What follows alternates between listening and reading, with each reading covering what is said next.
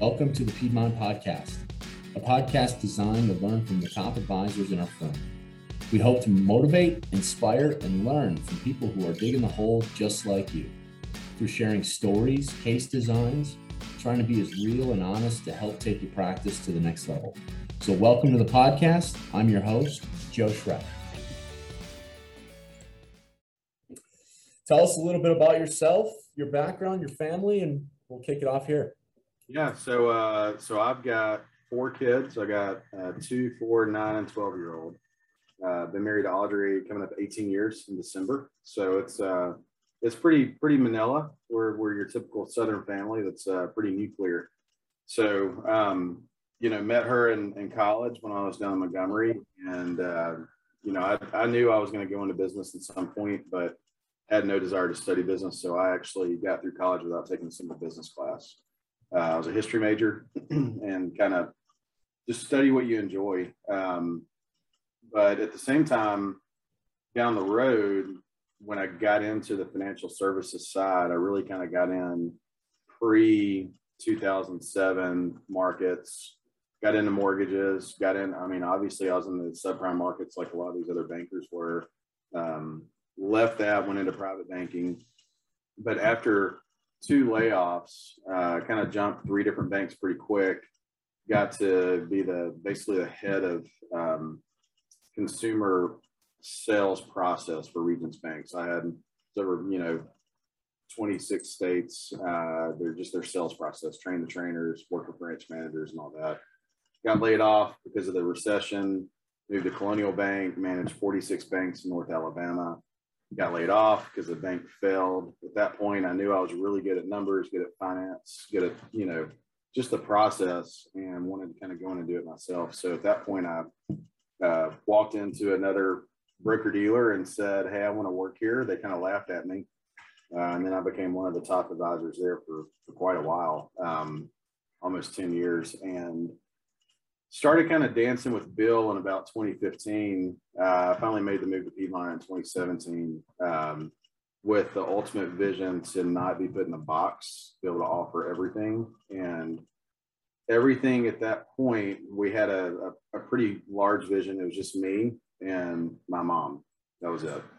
We left 749 clients on the table, started with 0. We're almost 5 years in now. We have over 1,000 clients.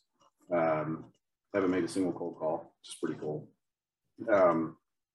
But making that move allowed us to offer 3 facets of planning that we've morphed into over the last 2 years, really kind of made this whole vision come true, where I handle more advanced planning, insurance, tax. Tyler Camp does more of the investments, financial planning, very detailed, investment planning. And then David Arnold handles all of the home and auto, property, liability, general liability, workers' comp, you name it. Alexander Tallene does paraplanning for Tyler, but also like mass at work, group benefits and all that. So it allows us to have every single resource available to any business owner under one roof. No one else does that. At the level that we do it without charging egregious fees, quite frankly. So we go in, we utilize e-money for every plan. Doesn't matter if you're, a bank teller or a single mom to a multi-million-dollar business owner. Everyone's going to get an e-money. But in turn, we back into all the mathematics and what math sells. There's no sales here at all. We build it, we create it. We utilize our specialties where I've got very, very detailed learning in insurance. Tyler does in investments. He paid for his college by day trading. David has, an accounting background in college, and now, he's like a little Doogie Howser for PNC.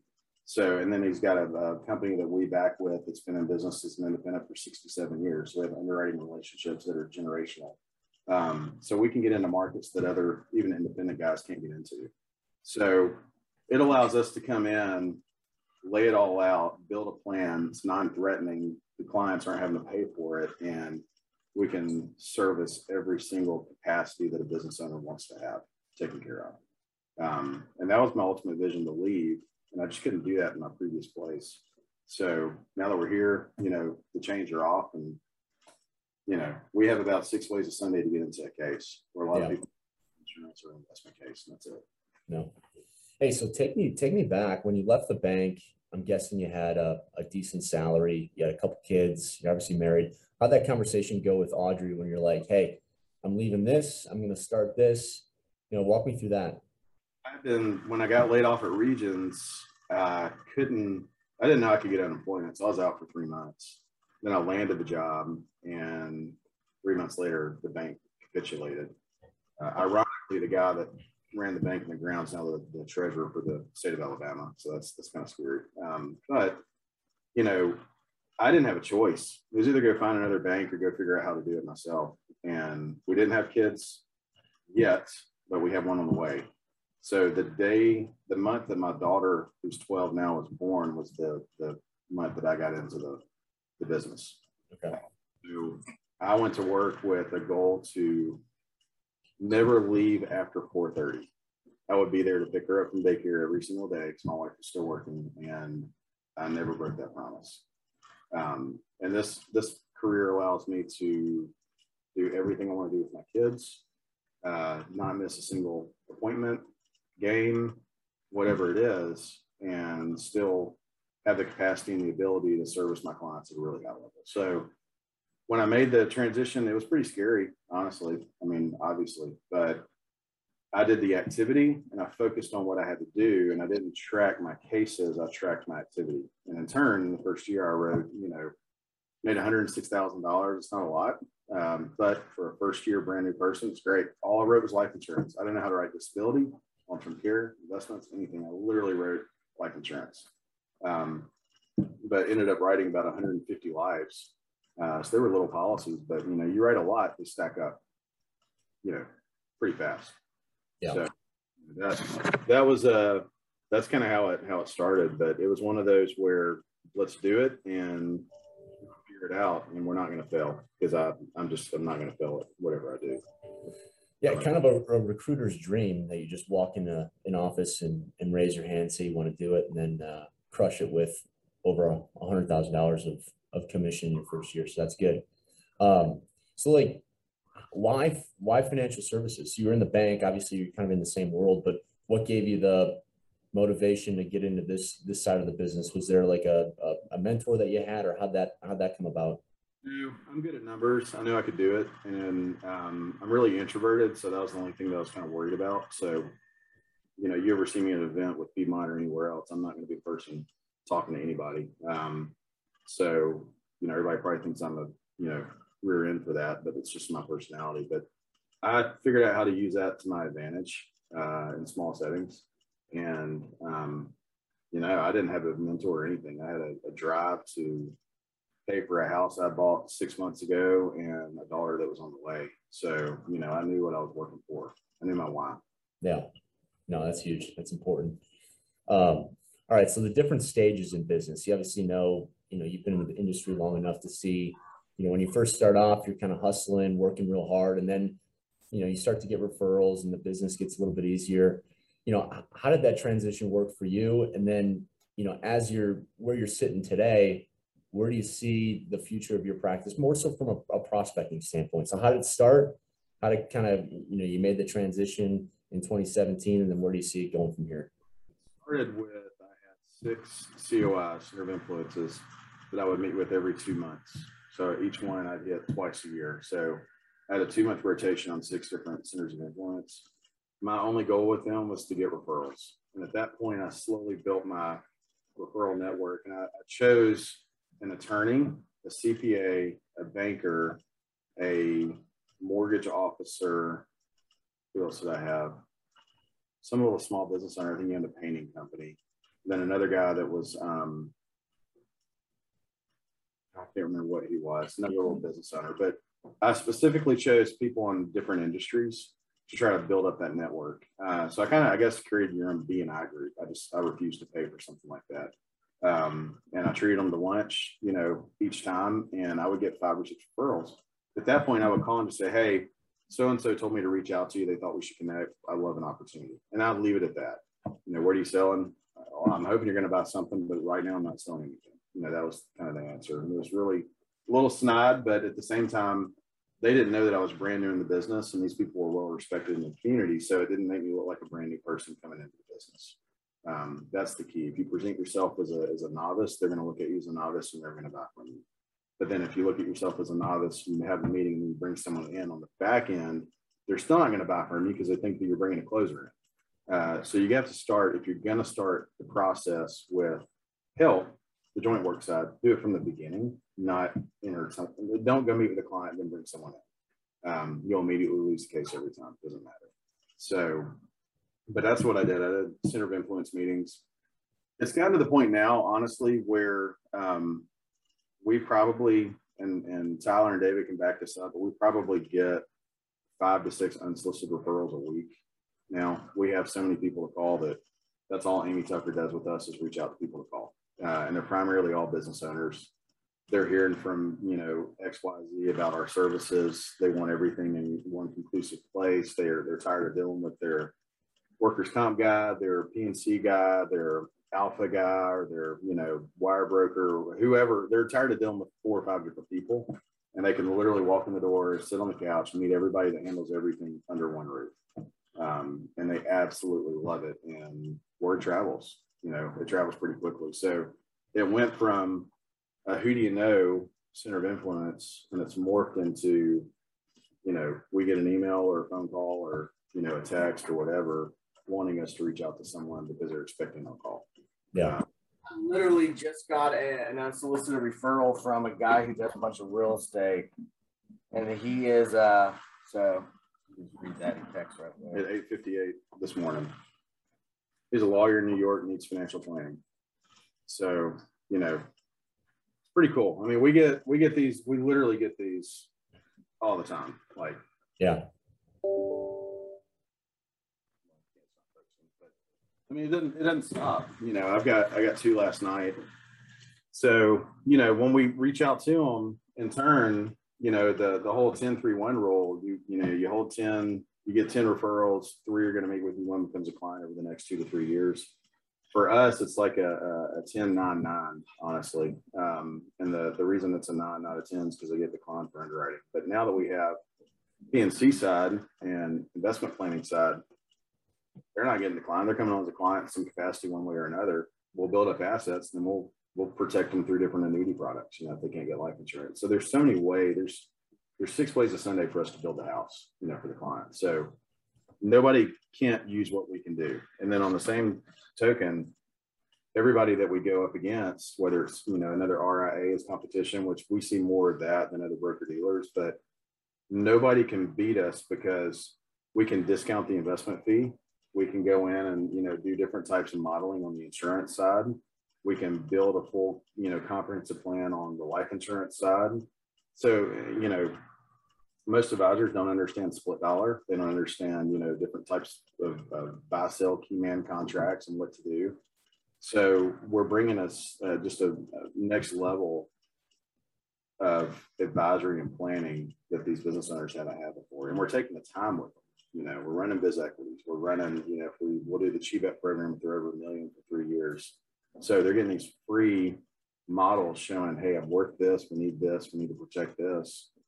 They can't say no to that. So we literally don't have any competition, which is nice.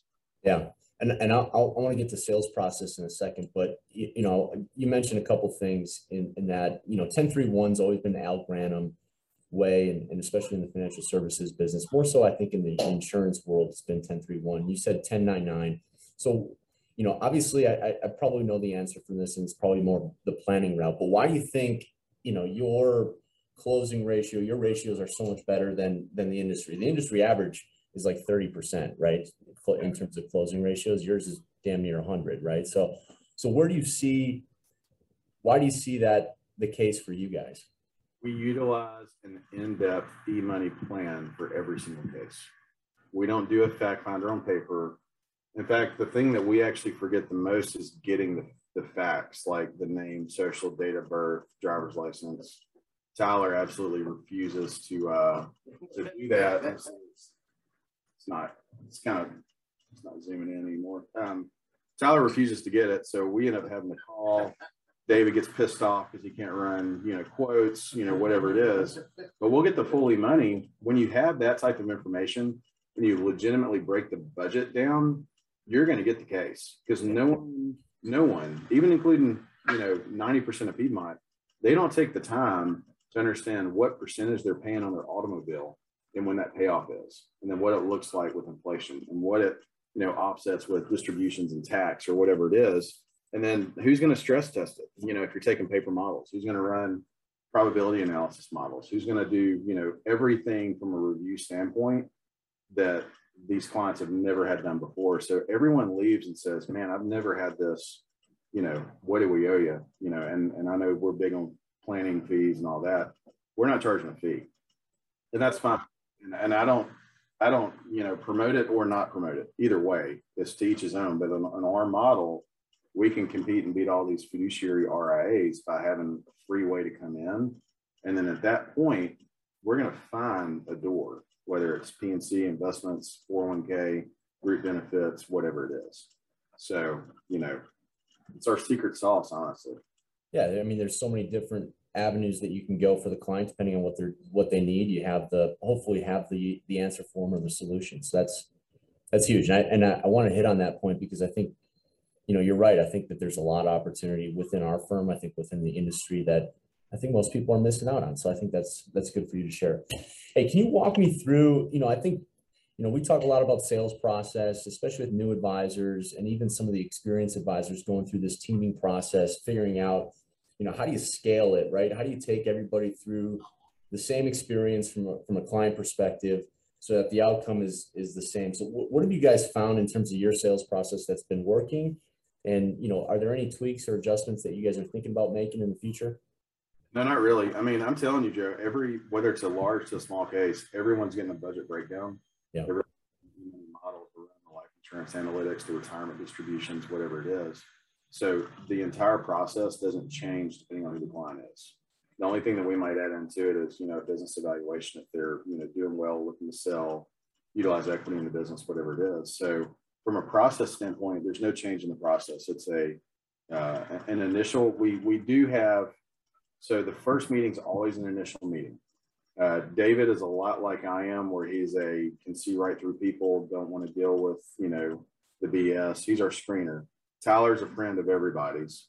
So, we got to be careful with Tyler. He's our charity case guy. So David immediately does 30-minute, basically intro meetings, who we are, what we do. Are you interested? Are you in? Are you out? At that point, if they get through David and they land on our calendar as an EM, not an IM, then we know we've got 2 hours set aside. David's already vetted them and we're ready to roll. How did the IM go this morning? Good. We're going to meet. There you go. So you have one this morning. I don't even know how they go, honestly. Like, that's David's job. David's the BS guy. But in turn, when we have the e-money schedule, at that point, they've already been vetted. They know what we do. We have a punch list that we send to all clients. It's very detailed. We have a financial services page that we use. It's on our website that lists everything that we do. So we'll direct them to the website. In turn, they're going to see before the first meeting, hey, here's everything that we do. Oh, by the way, man, we're in top advisors. We're in top financial advisors. We're in Best of Hoover, Best of Vestavia. We had a Advisors Magazine article written about us. We support all these different organizations. We're in here. We had a NASCAR. We had an IndyCar. We have a hockey team that we're their primary sponsor on. So people are going to look at it and be like, wow, that's pretty cool. They're involved. They do this, they do that. Hopefully by next year, we'll be in the Forbes top 250. We did that interview last week, and I think we pretty much nailed it. So it's really cool that they can go in and see everything that we do, and we don't have to tell them about our accolades. Then they come in the office. We have a whole front wall that you come in and you see, a car hood with the name on it. You see a dashboard for hockey that's at the bottom. You see, all these different awards and recognition, bass fishing jerseys with our names on them, of everything that we've done and sponsored. We go and frame it on the wall, and everyone sees it, and they just kind of stop and look at everything. So it's just from a phone to a meeting to a client experience, everything we want to have is top notch. Then you come into my office. For those of you who've been in here, there's a 319-inch class elk on the wall. There's, you know, World War II stuff that's, you know, original. There's B-17, you know, tail signs down here. You got, you know, Bloody 100 sign. And it's basically like a museum that people come in and they just absolutely love it. You know, there's nothing in here with charts or, you know, Wall Street pictures and all this other stuff that you see in every other advisor's office. It's more of just it's almost like a study, you know, and people like that. I mean, I have a freaking skate sharpener. You know, Tyler thought I was an idiot, but we've ended up getting 8 clients in because the rink doesn't sharpen skates well. So they take them to the office, hang out with us. It gives me 10 minutes to do a detailed approach with the client that I want to go meet with. And by the way, everybody at the hockey rink has capacity. I mean, these guys have money. They're all from the north, and there's only one spot they can come skate around here, and it's at the rink. We own the rink. Everyone knows who we are. Now they come to the office. They see the dasher. They see all the stuff on the office. We're sharpening their skates, hanging out with them. I've literally gotten 8 clients out of that. So I paid $900 for the skate sharpener. We probably made about $22,000 in revenue from it. So I'll call that a win all day. You know, it's goofy as hell, but I mean, how many other advisors have a freaking skate sharpener in their office? You know, but it's, again, it's a captive market that we're going after. And all these guys that skate, that own teams, whether it's in a beer league or a men's league, they're all business owners. They all have capacity. They're all from the north that are in the south transplanted. So we got rollovers, we got property, we got business, we got general liability, we have workers' comp, we got everything. You know, walking in the door, you know, just to get a 5/8 blade or 1/2 blade or whatever it is. So little unique things, the way that we market, it's going to be totally different than everybody else. Yeah, and I would definitely agree with that. I think anyone that follows you guys knows you put your logo on everything, and I could probably use a skate sharpening, so I might come visit you and get a sharpening.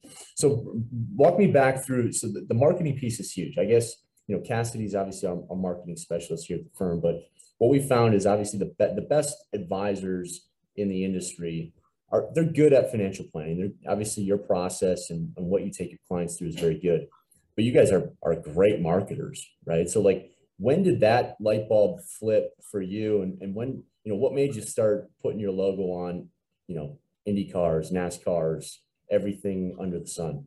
As soon as I left my previous broker dealer that would not let me advertise myself, I immediately did it. So I came out, we created a brand. We have the brand shield, which is like represents the Lion of Judah. And then we have the name. We kept it really clean, really professional. But we immediately, I put a billboard in the Finley Center, which is where the Hoover Met. So they hold the SEC baseball tournament. Well, I put it at a perfect spot when they hang the SEC Fan Fest. I'm right beside it. So it literally looks like I'm sponsoring the Fan Fest. So that was the first big kick. And then, you know, we got into the local, you know, schools. We got on NPR, did a spot. I got on WJOX with Paul Feinbaum, did a spot. And just slowly got it out because I had a year. I can't call anybody for a year, but people knew who my name was. So we immediately kind of started hitting that subliminal branding as much as we could. And, you know, really now it's been so successful. Like, we won't do another IndyCar. We won't do another race car Talladega. I guess we could do a Red Bull plane maybe one day. Hell, I don't know. Something fun like that. But, you know, we make a lot of money. Our return on investment in hockey, we put about 15 grand a year into the Bulls hockey team. We had a call in, and that case has netted us, what, 70,000 revenue? Probably more than that. So, you know, that's paid for itself. And we go to the rink, everyone knows who we are. We go to the Finley Center, the kids playing travel volleyball, tennis, soccer. We're on the fields out there. So all these affluent over the mountain families are seeing our brand. So by the time that we call, they've seen us. They know who we are. So the goodwill of the brand is out there now. People know, they recognize the Lion Shield.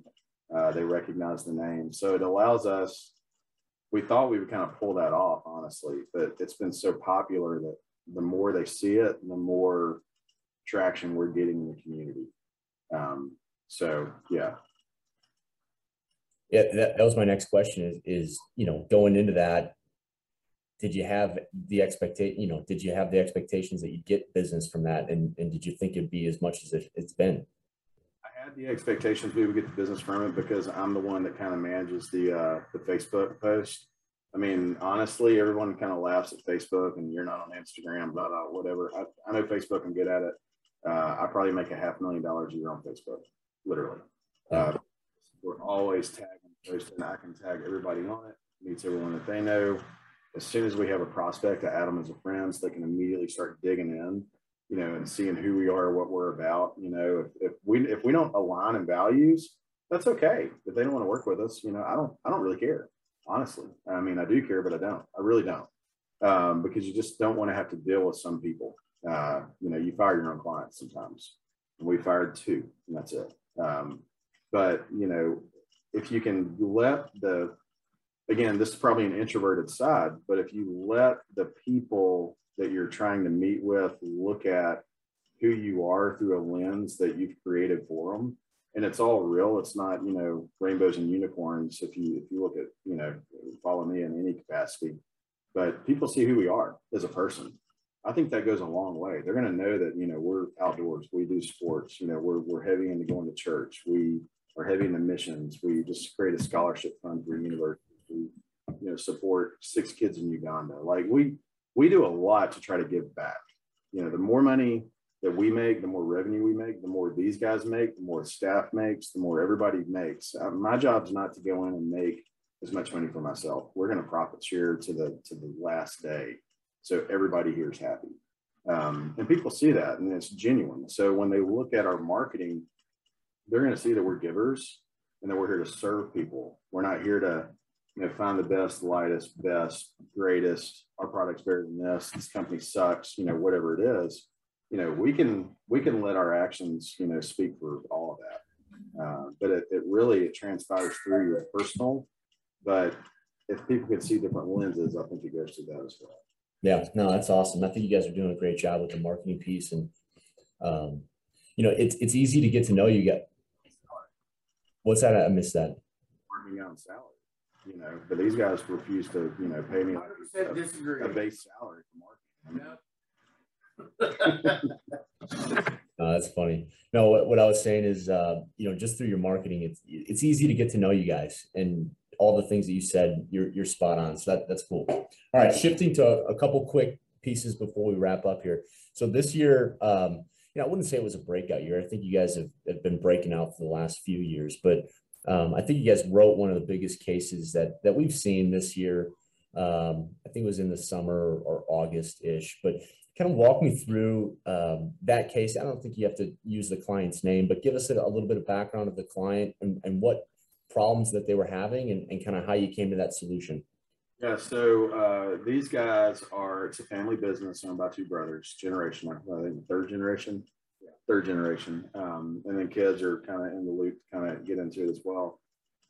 You know, they weren't having any problems at all. They were content and fine where they were. And I originally we called on them because they had popped up through a lead source, and we reached out mainly to supplement health insurance. That was it. Just do some secondary, you know, health insurance, because the owner had, you know, a little bit of an asthma issue. She didn't want to have to deal with Blue Cross. Well, we still haven't sold them any health insurance, even though they still want to do it, right? So that was, you know, 2.5 years ago. But at the same time, they knew that we did X, Y, Z planning, you name it, right? And the funny part is, and Tyler always gets on my butt about this, because it's like, man, you're putting this on Facebook. She literally said to me, with him beside me, which is so satisfying, I looked through your Facebook and we align in so many values. And, you know, let's start and just kind of knock it out piece by piece. It's like, perfect. So bringing old David, where are you, David? Right here, bringing David. And next thing you know, we're unboxing all their commercial insurance, their general liability, stuff that they have to have.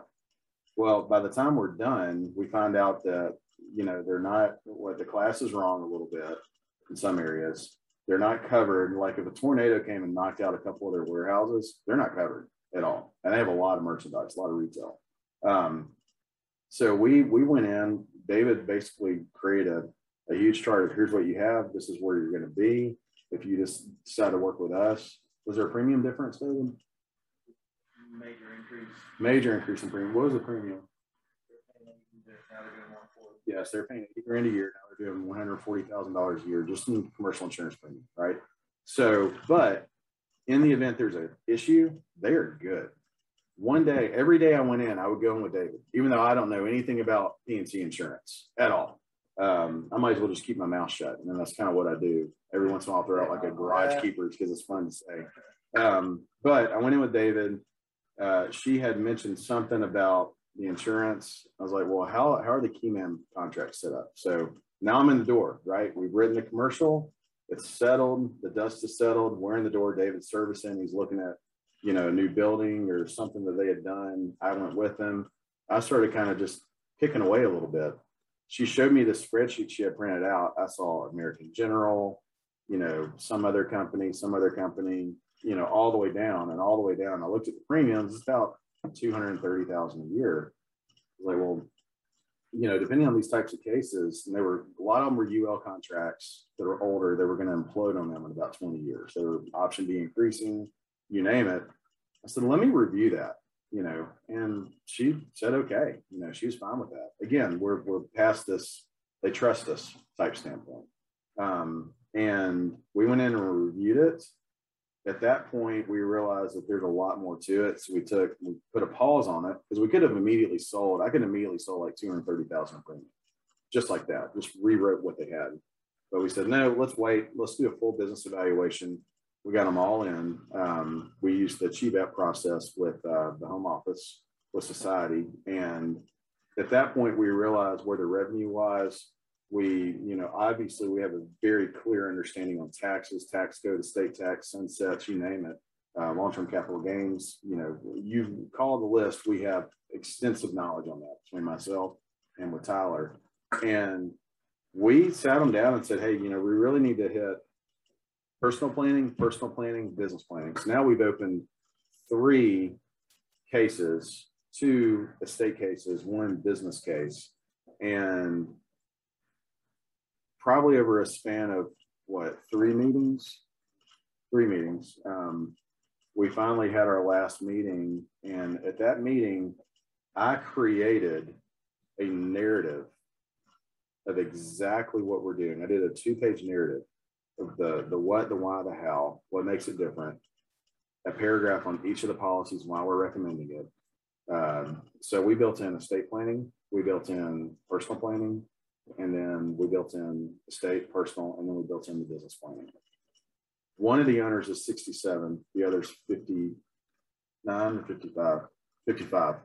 The 67-year-old, it really didn't make a lot of sense to sell like a limited pay whole life, but he had assets, right? So we pulled $700,000 from his qualified plan, dumped it inside of Jackson VA, secured the death benefit with a roll-up. That's going to cover his estate planning almost like a second to die would, to stand alongside her limited pay, right? Little term in place, not because they need it, but it's just something that can go direct to them, bypass probate, you know, pay out. So we got all the planning done for both of them. And then the business structure came in, and, you know, we got in and looked at where the key man opportunity is, where to buy, sell. That was the keys to buy, sell. They really needed, what did they need? 12 million each. They landed with 6. They said, you know, we don't need more than 6. We're fine. I mean, they're sitting on a few $1 million in cash today, you know, in their bank account. So they landed on 6. So then I created, with JC Adams' help, a limited pay contract with dividend reduction of premium, whereas basically in about 9 years, that policy is just about paid for. It starts out really high and it goes down, it regresses every year, but we're still taking additions put into cash. So they're still going to have a cash bucket and an increasing death benefit to cover estate costs down the road in the event there's an estate issue. So we have dividend reducing plans, cash value growth, and estate growth at the same time. And we presented it, and it took probably, what, 5 hours? About 5 hours, because we did it all at once. We said, you know, here's your personal plan, here's your personal plan, here's your business plan. And everybody sat and listened to everything, because everybody's business is everybody's business in that family. And they said, well, why don't you go can we talk about it for a minute? I was like, sure. you know, and we walked down the hallway, and the older brother came back, and he's the one that has no personality. The other guy came in, he came in with baked cookies and 6 cigars.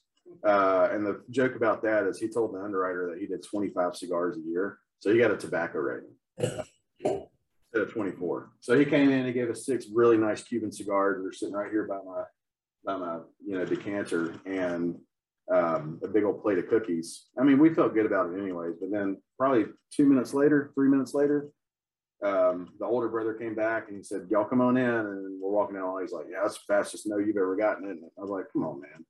And he said, we're doing it all. Like, all right, perfect. So that's how easy. The case wasn't difficult. It was actually pretty easy. I just created a narrative and walked them through every freaking facet of that case. And then we're just cash flowing it every single year. Honestly, everyone keeps asking me, premium finance? I don't even know how to do a premium financing case. I'd love to know, because I bet you we could sell a truckload of insurance that way. But I literally have no idea how to do it. And I'll be the first one to admit it. So I need like a premium financing course.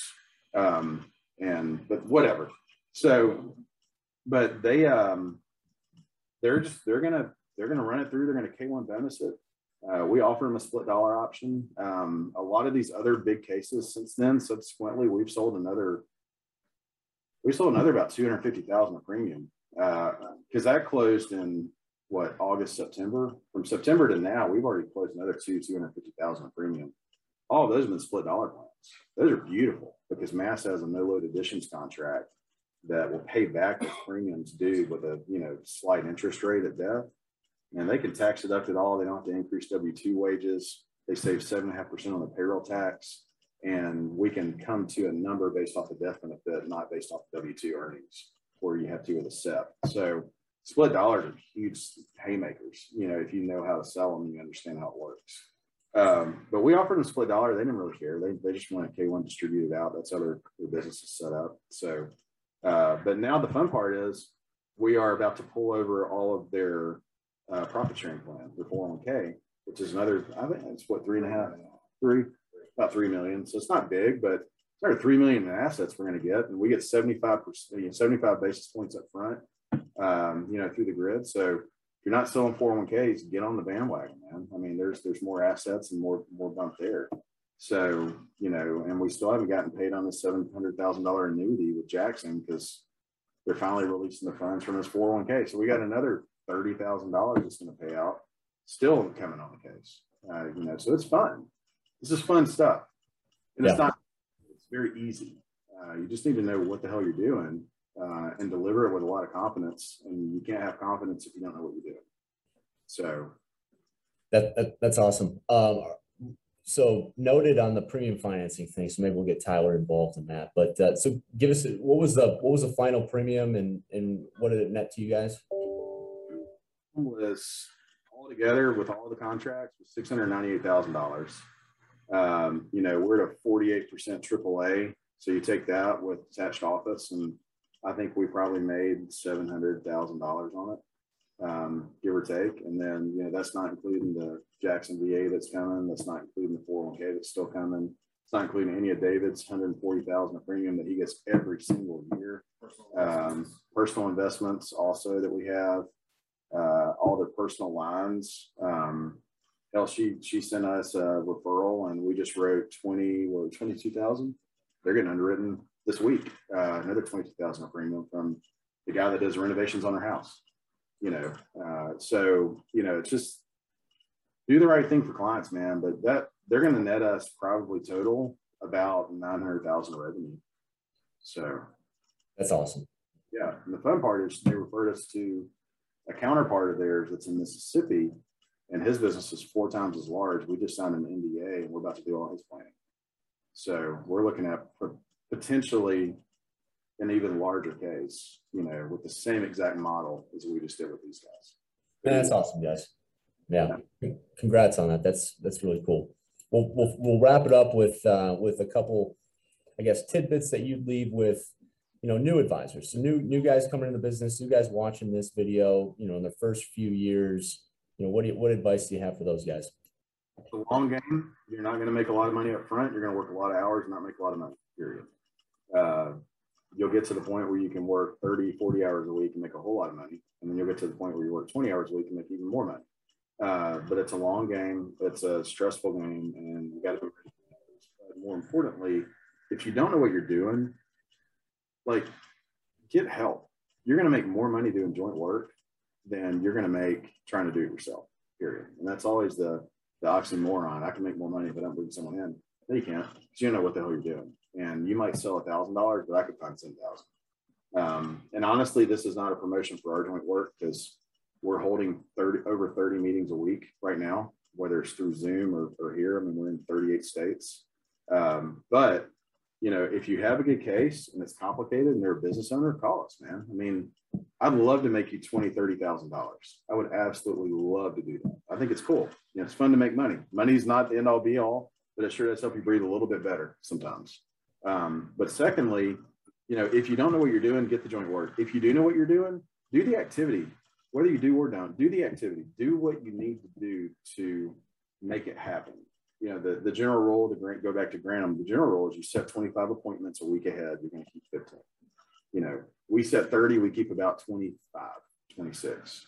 And they're going to reschedule, but that's okay. As long as you confirm the meeting the day before, you've got plenty enough time to schedule another meeting for the next day and move the reschedule meeting to a different day. So we always confirm before 9 a.m.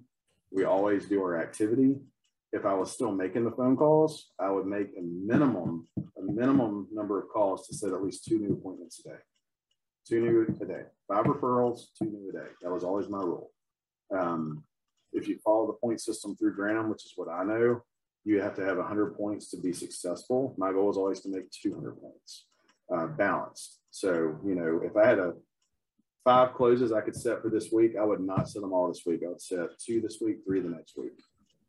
Okay, because that takes the roller coaster off. Now we've plateaued across with open cases, closed cases, you know, prospecting cases, whatever it is, and it makes your life a lot less emotional. And then, you know, last, people will act or react harshly sometimes, but it's not you. It's the circumstance that they're in. And later, if they do become a client, they'll apologize for it. It's happened to me numerous times. But you cannot think for the client. You can't. Personally, when I would do my fact finders, when I did it myself and it was on paper, the first thing I would ask was name, date of birth, social, driver's license, address, phone numbers, emails. If they gave me all that, I knew they were in. Tyler still has a phobia for asking for stupid social security numbers. Drives me absolutely crazy. So I make him do them during the meetings because we're in every meeting together. We don't split. You know, a lot of people think that we have 3 or 4 people selling. We have 1 person selling in this office. It's all 3 of us rolls up and we're the only ones working. So we don't have all these multiple meetings going on. You know, we've written almost 200 lives. That's busting our butt lives. That's not, you know, Tyler wrote 50. Tyler barely hit his minimums. His job is to get the minimums. But our goal is to come in conclusively, everyone bring value to the table, and it's a 1-person show. But, you know, if you've got the ability to create the meetings, they're going to keep. If you can spread them out, it's going to get your emotion spread out. You're not going to be, you know, just a wreck. And then cash is king. Honestly, when you make the money, don't go spend it. Save it. You know, obviously save for taxes, but save it, you know, and build it up. And you're going to be a lot more comfortable if you've got, you know, a little bit of capital. And you're fine to see someone fall off that you might have made $5,000 on. Some people just aren't worth working with. So that'd be my advice. No, that's huge. There's some really good points in there. I hope people take that away. Last thing, let's talk experienced advisors. What kind of advice do you have for them? Get a plan on everybody that you meet with. Whether you charge a fee for it or not, I don't care. But, you know, there's a lot of different planning softwares out there. We've looked at all of them. Tyler's been in eMoney for over a decade now. eMoney is the way to go because it's not sales-based. It's all mathematics-based. You know, Mass Mutual has a deal where it's $100 a month for us to subscribe to that. That's a steal. And then we can share client websites. But if you do a legitimate eMoney, not just plug the data in and try to go run an insurance analysis, but if you do a legitimate eMoney and you do a legitimate Biz Equity or Achieve App program, you're going to be able to go in and create cases and stress test cases in front of clients real time and sell more business all day. And you've got to offer all the services. If you don't have P&C, throw it our way. We'll write it, and then we'll find ways to make sure that you get taken care of if you're not P&C licensed. We'll find different splits on cases. We'll give you a larger case on the life because we know we're getting a P&C feed, whatever it is. But like, if you can offer everything to a client, they're not gonna go somewhere else. As soon as they get to another office that offers something else, they're gonna have an overlap. And they're gonna be in their ear the whole time. You're not gonna have a good brand, a good loyal client or anything. So that'd be my get a plan. So many experienced cases or experienced advisors come in and they feel like they know it all, and that's fine. They probably know more than I do. Just look at me as a dumb hucklebuck that lives in the South. But at the same time, if you don't have a plan and you do know it all, you're just going to sell. You're not going to go back and see these clients every 6 months. They're not going to call you on a Sunday night saying, "Hey, I'm thinking about buying this house. What do you think? Can I set my LLC up, run passive income through it, whatever?" You're going to. It's a whole different level of the relationship there. So you got to. That's good, man. Hey, I appreciate you guys taking some time and chatting with us. I got a couple takeaways, so I appreciate that. Hopefully everybody else does. But Josh, Tyler, David, thanks, guys. Appreciate it. And hopefully see you guys soon.